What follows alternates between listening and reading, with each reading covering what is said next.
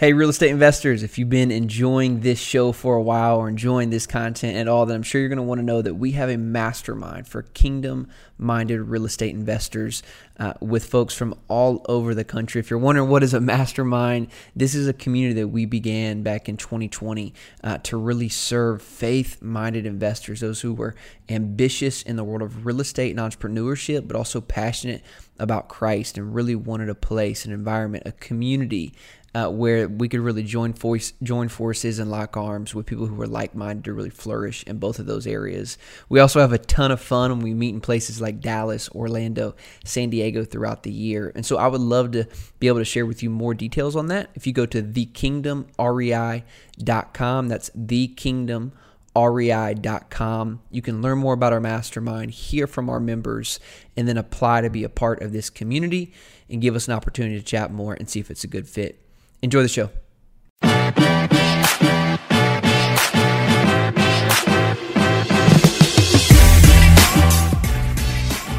What's up, everyone? Welcome back to the Kingdom REI podcast. This is your host, Ellis Hammond, founder of the Kingdom REI Mastermind, and got another mastermind brother on the call with me today, an incredible entrepreneur. He's been in this real estate game for a really long time. I'm constantly learning from this guy, and he just never stops growing. He just pivoted his company. He's doing some really cool things and raising a fund in the world of multifamily.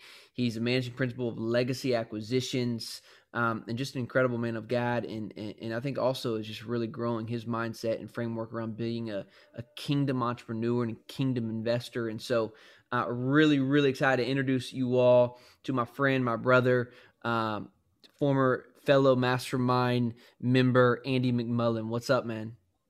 What's going on, Ellis? Man, so excited to be here, man. I appreciate you giving me the call. I've been looking forward to this for a long time. Another Southern California. Let's talk about that real quick. You got plans to leave, or is this his home, man? I mean, everybody's leaving Southern California. Man. What's your quick take? My two buds just left. One Texas, one Idaho. Man, we've got roots here, or we'd be outie. Right? Like, we've got roots and we've got the sun, and that's about it. I mean, our investors are taking us out and looking at other markets. This place is crazy, man. I grew up in LA. I went to college in LA. A lot of my friendships are here. And if it wasn't for them and the roots and the family, we'd be gone, man. This place is crazy. So I don't know how you feel about it. What are the factors for you? I mean, okay, I see what keeps you here, and that's hard to leave, right? But like, for those of you maybe who don't live in California, what would be the things that really push you from moving, like push you to leave here? Well, so here's the thing. It's so unpredictable, this place, right? So we had bought a lot of property in Central and Southern California, over the last, 4, 5, 6 years.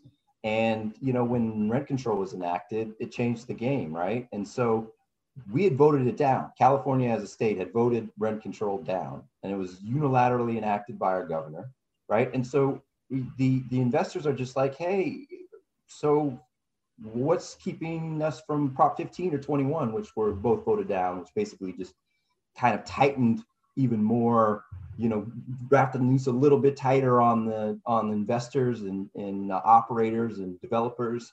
And I think that there's just this hubris in California. Who was it? I think it was Elena Gonzalez. She's an assemblywoman, and she says, F Elon Musk and his 36,000 families, right? I mean, come on, man. Like, I'm not defending Elon Musk, right? He's got his own thing, but there's like a hubris here in California. You need us more than we need them. So I think that's why people are out of here. It's just, yeah. And plus our investor pool is really dictating that, right? They want to continue investing in Southern and Central California. So. Yeah, I get it, man. No, I mean, it's definitely, and I think as, especially if you're leading a big business like a guy like you, Elon, and you got employees and you're thinking about affordability and salaries, that becomes even more important, and like where you're living and where you're providing that for people. And so definitely something to think about for us too, is we're thinking about building our company. Where do we want to establish ourselves? So it definitely has been on the conversation, but man, it's tough. When I look out my window, I can see the ocean, we live now, we can see it. We look over San Diego Bay. So it's January and we're out walking the dog in the park, man. It's tough, but anyways, well, hey, let's get in today. I'm really looking. I think our audience is gonna love just hearing your journey, man, because you've been doing this a long time. Your faith journey, your real estate journey, and just even the things you've been learning as of recent, and what you're doing on the social media side. I mean, you're just what I love about you, man. What I'm excited to get into today is like, you are a growth minded person and you're constantly growing, you're constantly learning, you're constantly looking for better ways to improve yourself, your business, what you're going to do for your investors. So there's so much here. And so let me just pray for us and then we can get in. No, I have no idea where this is going to go, but I got good feelings about this one. So Lord, thank you. Thanks for Andy. Thanks for our friendship. Thanks for what I learned from him and just see so much of your spirit alive in him. And pray for today in this conversation that it would bless our audience, that it would encourage and challenge all of us to want to be excellent in all that we do for your name's sake, Christ. And so we love you. We praise you in Christ's name. Amen. So, Andy, how long have you been in the world of, did you do anything before real estate, before you started buying multifamily property? Well, I was in the game right out of college. So basically by the luck of the draw, I had a friend who was at this small private boutique real estate firm. And I got started kind of on the brokerage side, low man on the deal team, but we had everything there. We had acquisition guys, we had property managers, we had asset managers. And so I got a chance to kind of just play in the game and learn. But I was probably a week away from like moving away, taking a consulting job or, selling Gallo wine. I mean, I had options, but at that time, it was the late 90s. There wasn't a ton of options. So I thought I love business. I love real estate, but I always kind of thought it was inaccessible to me. Right. So when I got there, man, I was happy. And of course it's accessible because basically they put you on a draw. And then after 4 months, they say, hey, buddy, sink or swim, and you're on your own. So that's kind of how I got started in the game, more on the brokerage side. And that was like office buildings, industrial buildings, some retail. So that's kind of how I got started in the game. That was about 20 years ago, man. And then what was the pivot? Because then you started buying property in California, Riverside area and different things like that. Like what was what spurred that? And what was the opportunity there at that time? Yeah. So I kind of, as I kind of, and your listeners will see this theme, right? That you kind of take a couple steps forward, a couple steps back. I kind of flailed for a little while and I had some success early on in the brokerage business and I kind of flailed. And then I got connected with this developer in Venice Beach. And man, that's where I kind of learned where true leadership, what that looked like, where somebody who's running a business that's building out, live work, multifamily projects. So that's kind of how I got started.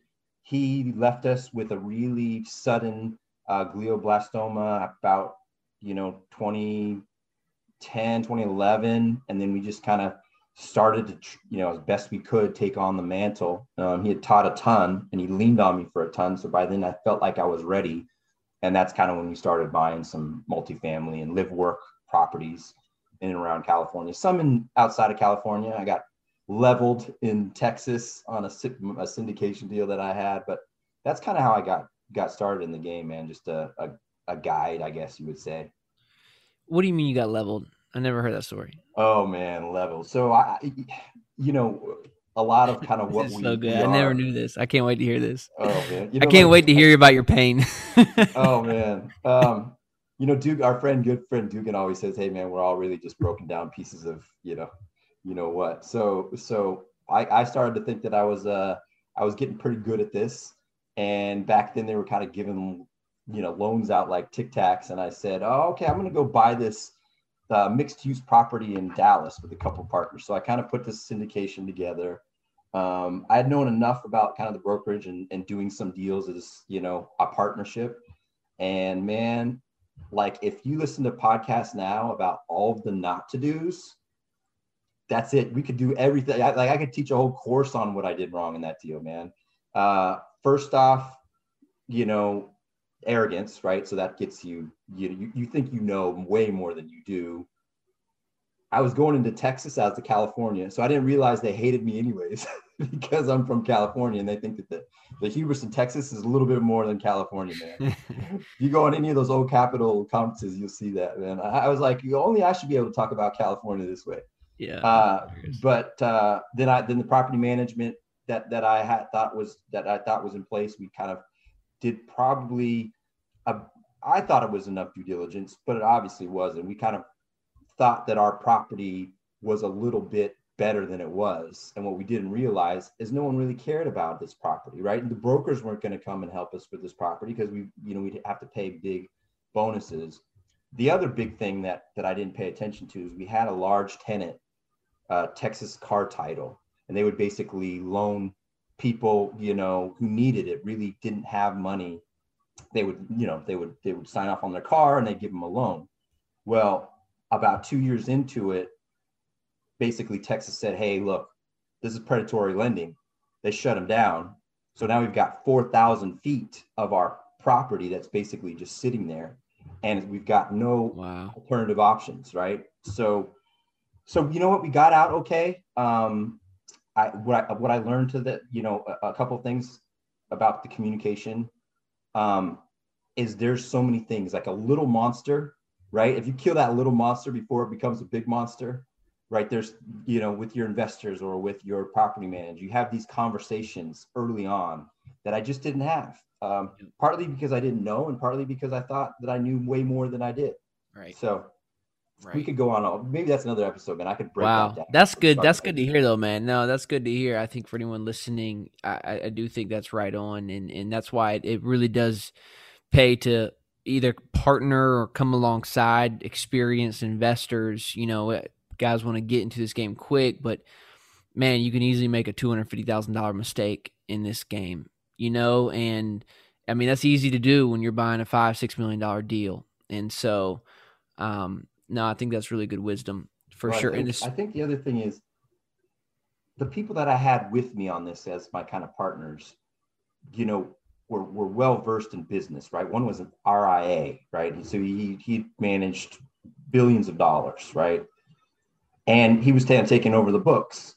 Well, by his own demons, I wasn't keeping my eye on that part of the business. I was kind of running the operations, managing the managers, kind of putting all the acquisition together, all the deal pieces. He's managing the money. So if he's managing the money and you're not in control and you have no idea what he's doing, he ended up feeling the pressure of his other business and ultimately killed himself. And after the deal was done, after he had killed himself, we found out that he had been taking from some of his clients' money. And as a result, the money that we had thought for our building was not there. And in fact, he had basically put our property into a fund for one of his other clients. So by the time, I'm not kidding, this is all, you can look it up, it's all well documented, man. Put it into a fund. So our building belongs to some other entity. So now they're coming after us. They didn't even know that. So this has gone nuts. This is like real estate gone wild. Here's my last question on this. Like, how do you, because this is a great learning point for everyone listening. How do you recover from something like that? Like, that's enough for most people to be like, well, I'll go work a W-2, like I'm never going to recover from this. Like, how do you recover from that? Yeah, man. I think about those 2 years just basically with the attorneys and with my partner and the relationships that I kind of had to, the tightrope that you had to walk, right? It's pain, right? But there was other things that were going well in my life at the time, right? That's the kind of thing about story, right? As we think about all of these just getting leveled, but I have my wife, I got my baby, I got my kids, I've got still me, right? I've got people that believe in me, and I can't let the other investors down. Mm-hmm. And there is no other way out of this thing, right? You've read the book, Obstacle is the Way. That's the way. So, we did end up getting out of the property. We did end up agreeing with the entity that thought they owned the property. They realized that we had nothing to do with it. And, a lot of attorney's fees, man. I mean, we're paying for a long time. So it was a probably a net loss, but it could have been a lot worse, right? Yeah. And it was a net loss, I say, in the time and the pain that created. We ended up getting some of that money back. Wow. But yeah, man, that's one of those things where the reason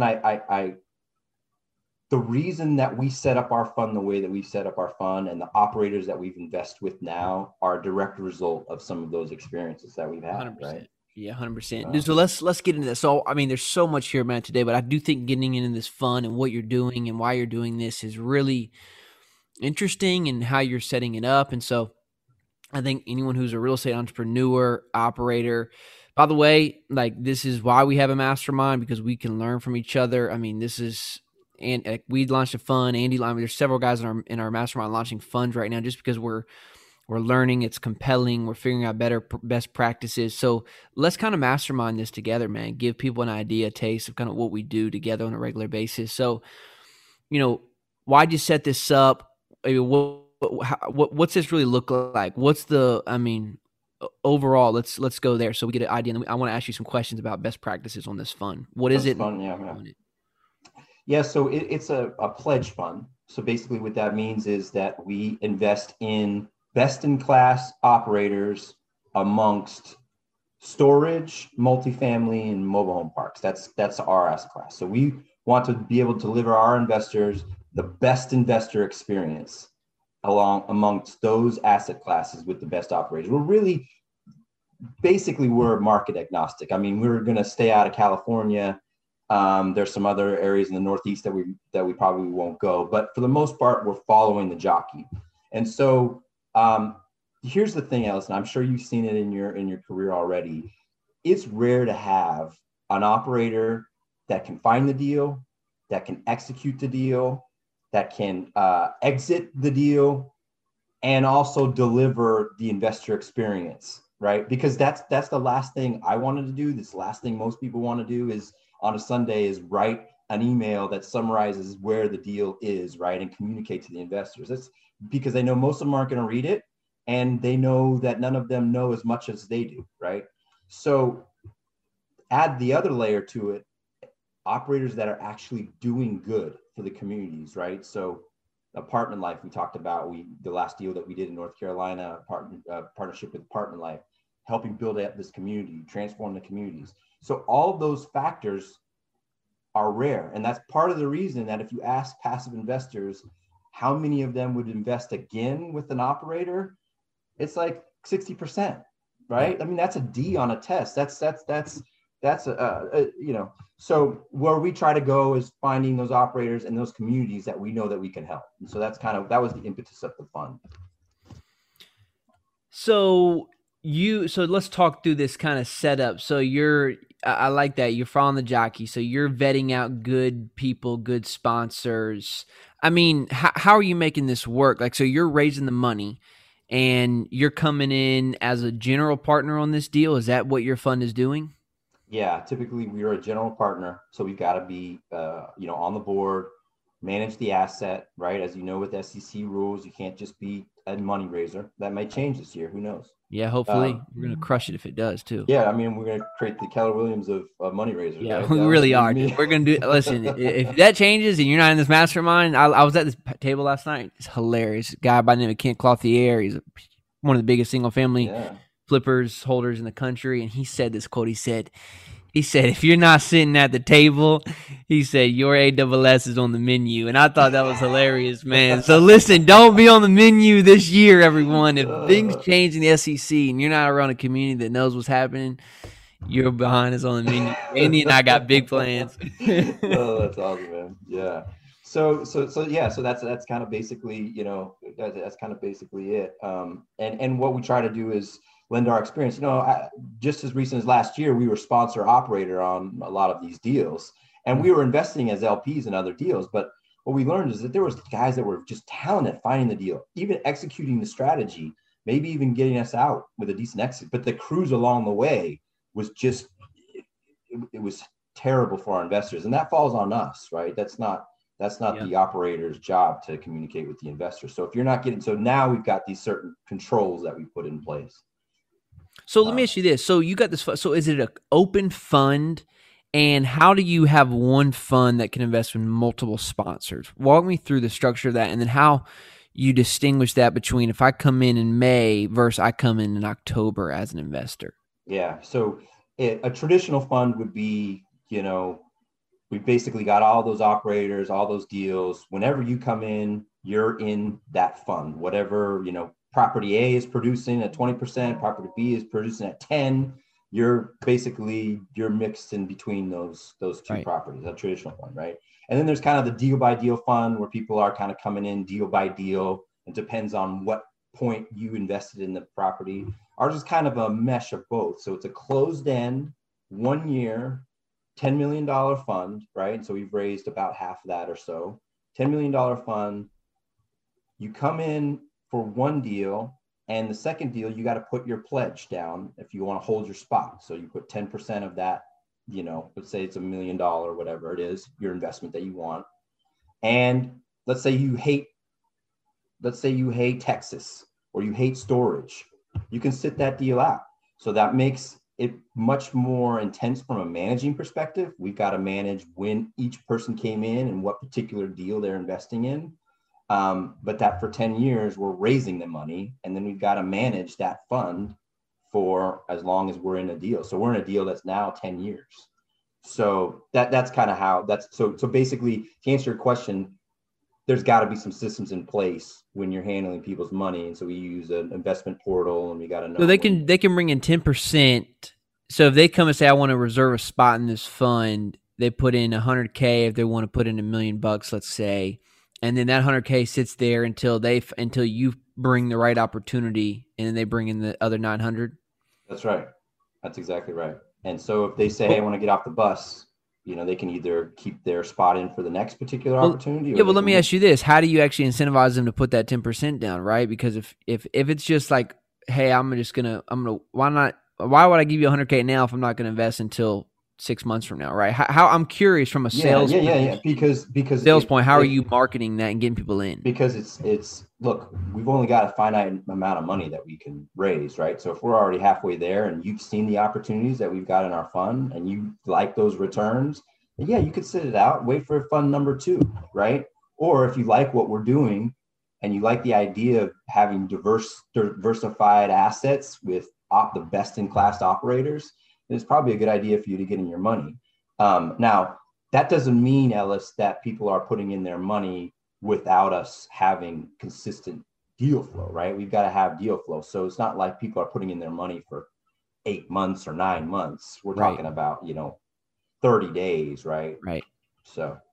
Right. Interesting. Well, and you guys, your fund is a feeder fund, right? That's kind of how you guys are investing in the jockey. Yeah, amongst multiple assets, right? Yeah, but it's one jockey, it's one business plan. If you don't like it, there's no other option for you. Right. You're either with us on this one or, you're not. Right. So exactly. Interesting because that is pretty intense on what you're doing. Man, I had a good question. It totally slipped my mind on this. All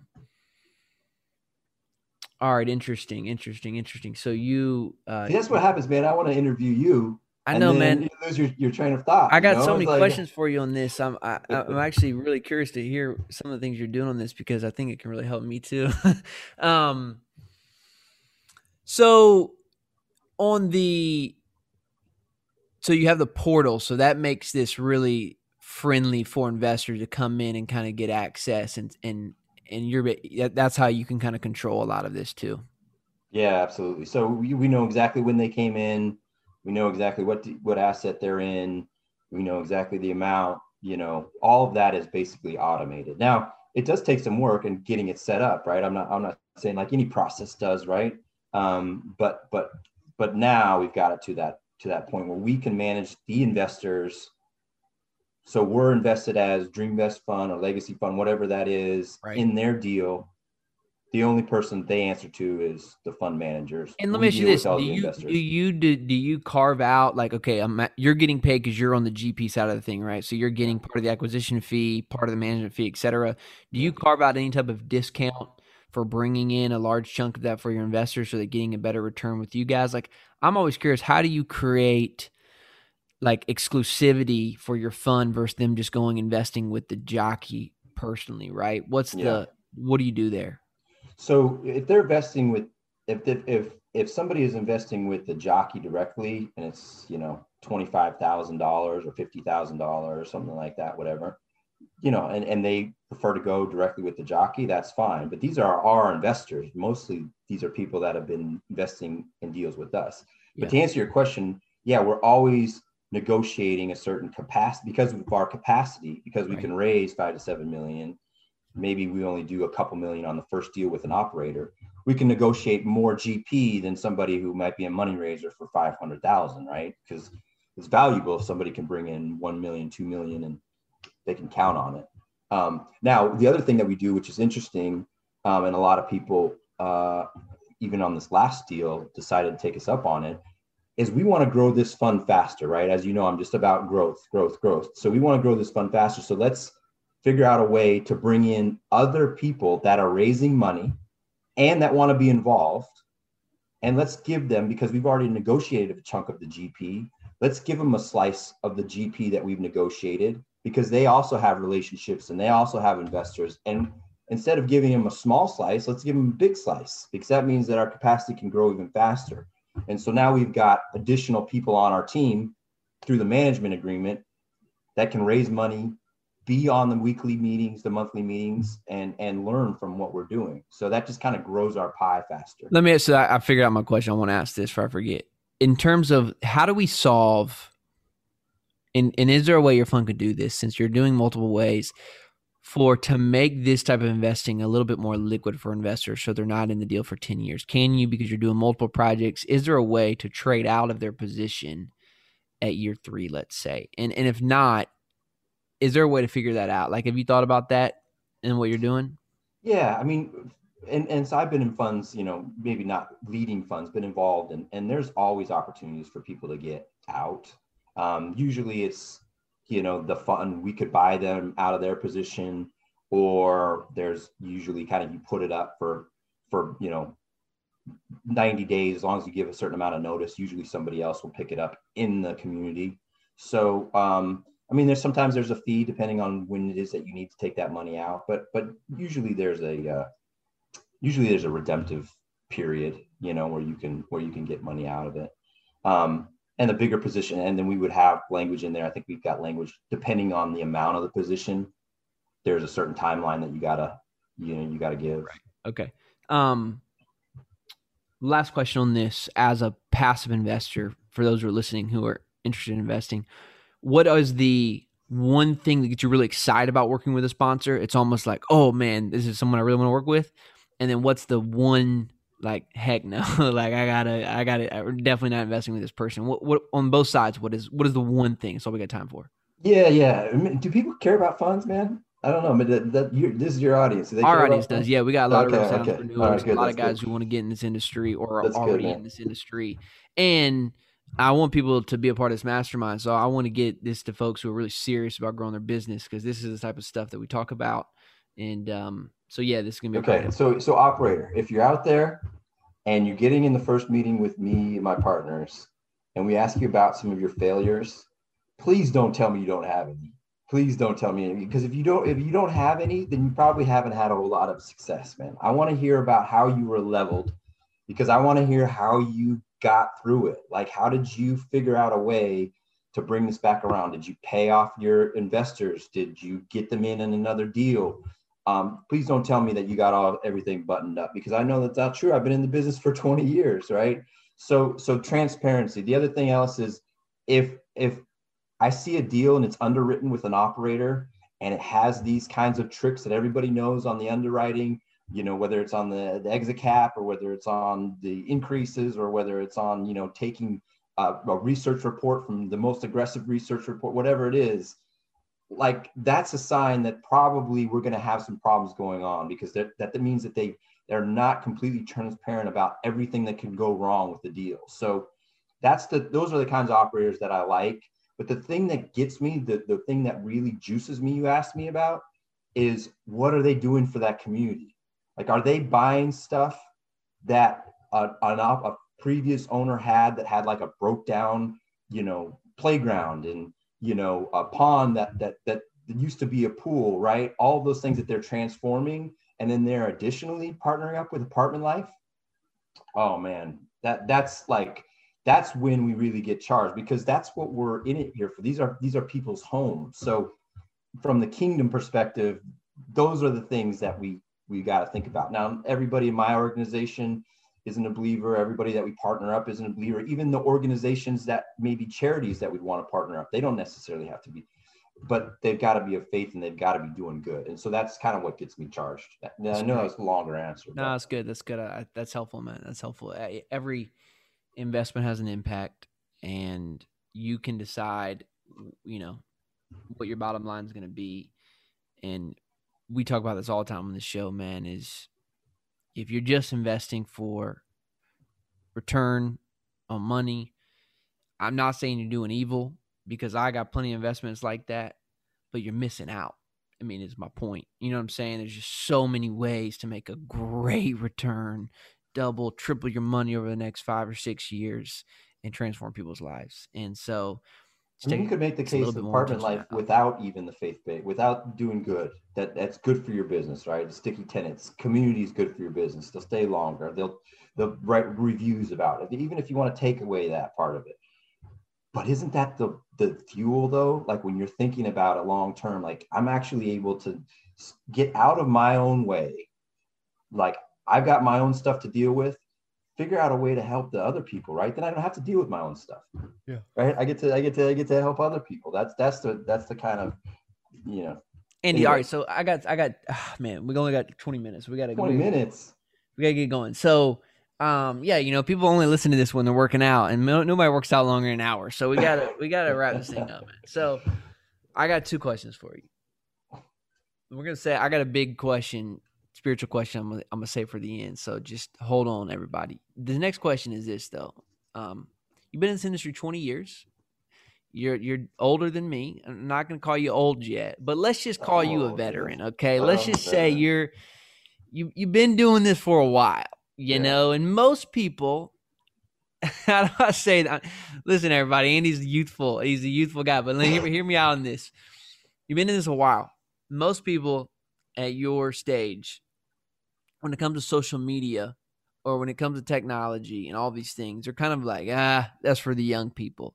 I never did it like this for 20 years. I'm not going to do it like this now. That's not what you've been doing, man. I see you freaking everywhere. You're on social media. You're growing your presence. Talk to me about why, like how this is part of your strategy, why it's important. And just like, if there's someone listening who's in that mindset, they're older, they've been in this game for a long time. Maybe it's real estate, maybe it's something else. Like ways for them to really step in and start getting, you know, what's this doing for your business and how other people can get in. Man, yeah, I was like an old head, probably maybe before I met you, right? I mean, I was going to meetups. I think I met you originally at a meetup.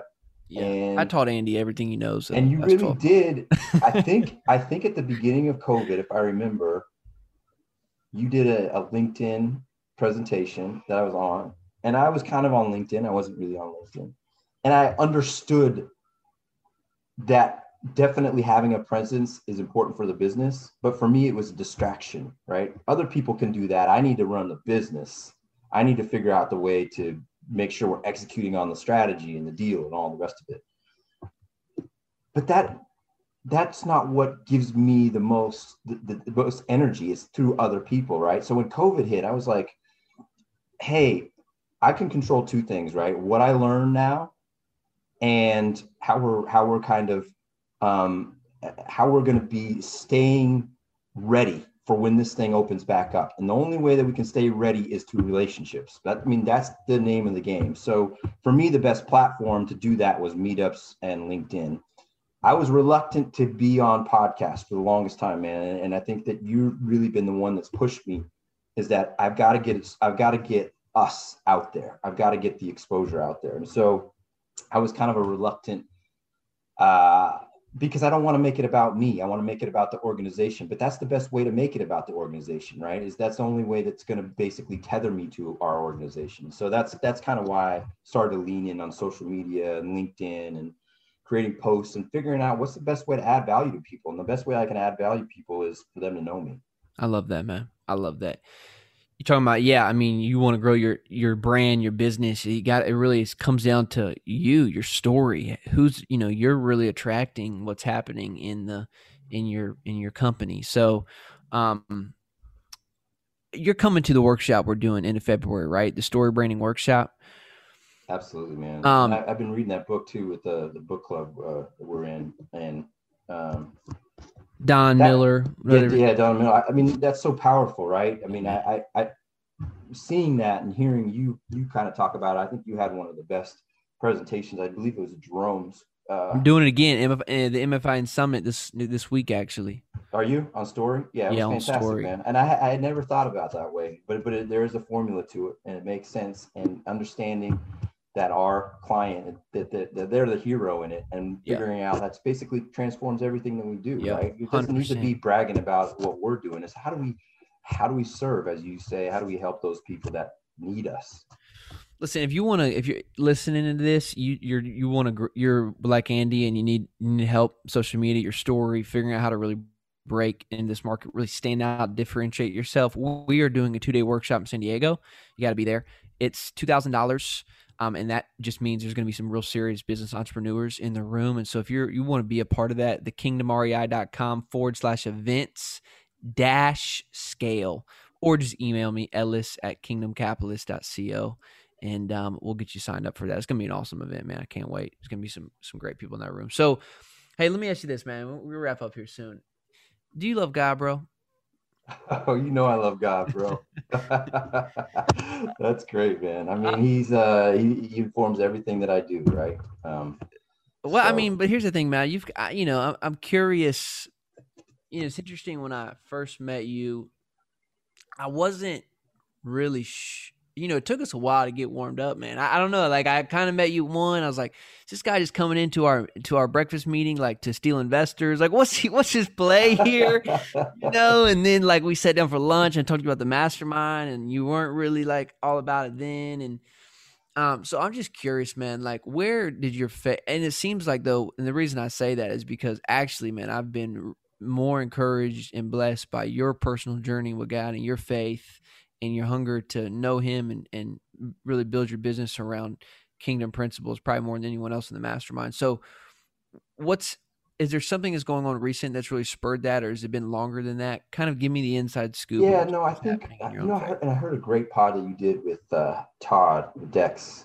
Yeah. Dexheimer, yeah. And I think I struggled with a lot of the same kind of reluctant, I've always had to kind of shelf my ambition at church and shelve my faith at work, right? And I kind of grew up in a very kind of secular area of LA, but and my journey, from Catholicism as a young boy was more of a transactional relationship with God, right? It was more, hey, it's good deeds, right? That's going to get you there. And that's you're never going to be satisfied, right? And so over time, I kind of evolved through my then girlfriend, who's now my wife, and their family, and really just digging into reading. Like, that was I didn't have like them, where I kind of they had like a real spirituality feeling to them, right? They were driven. Mine was much more intellectual. I wanted to understand, what does Timothy Keller say about, defending the faith, and what's logical, what's a logical relationship with God. And so I kind of leaned in more to the idea that, hey, look, this is me, and people are going to hate you anyway, so why not do the right thing, right? Why do I need to hide this part of me? So the kind of growth that you've seen is my ability now to lean into that and know that, if I think about all of the things that got me here, would I trade all of those failures, right? And you think about that with God and suffering, right? Is we don't know what his will is, and I'm right in the middle of it with my sister-in-law, who's probably more responsible for really bringing me closer to God and faith than anyone. Obviously, my wife more so. But that we think about these things with suffering, and we can't know. But when we look back on our own life and we think about all of those things that got us here, and we know where we were before we found him, would we trade all of those? Would we trade all of those failures now to go back to that place where we knew we were walking down some road? And for me, it was alcohol, drugs. I remember holding my baby who died on the day of her birth. My third girl, Holly. And I remember having these why did you abandon me conversations when I was broke and when I was in debt, right? And I think about all those things, but would I trade them now for where I am in my relationship with him? And of course you wouldn't, right? Of course you wouldn't trade that pain and that angst and all of that for where you are in your relationship with him. So I know this is just going to run long, but I have to say this. My sister-in-law, has stage 4 cancer, and she's probably going to be so angry that I'm even talking about it. And she's probably the closest person to my son on earth, right? And her faith is so strong that she's ready to go. If that's his will, she's ready. And she's never wavered, right? And we all think about where we are in our life. Have we ever wavered? And she's so confident this will not be hard on her. She's going to be seated next to him if that's his will. It's all of us who still have to suffer, right? And the way that we deal with the suffer is the way I deal with the suffering is I pick up this book. And so that when I'm going throughout my day, I have these, what our friend calls God thoughts. It's not a spirituality, but I know intellectually whether that's the right thing for me or whether that's the right relationship for me, etc. So it informs everything that I do. I've just never been very comfortable communicating about it until I met this community, right? I was one guy who still read the Bible, still go to church, have this conversation with my faith, but I didn't know there was kingdom capitalists out there. I know that sounds crazy, right? Of course there is.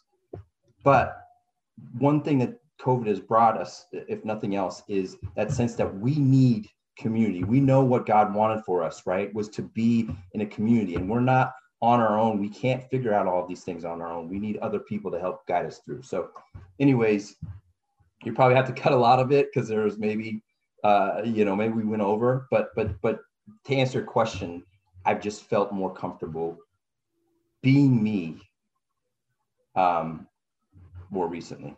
Yeah, I'm not cutting any of that, bro. That was awesome. Love that.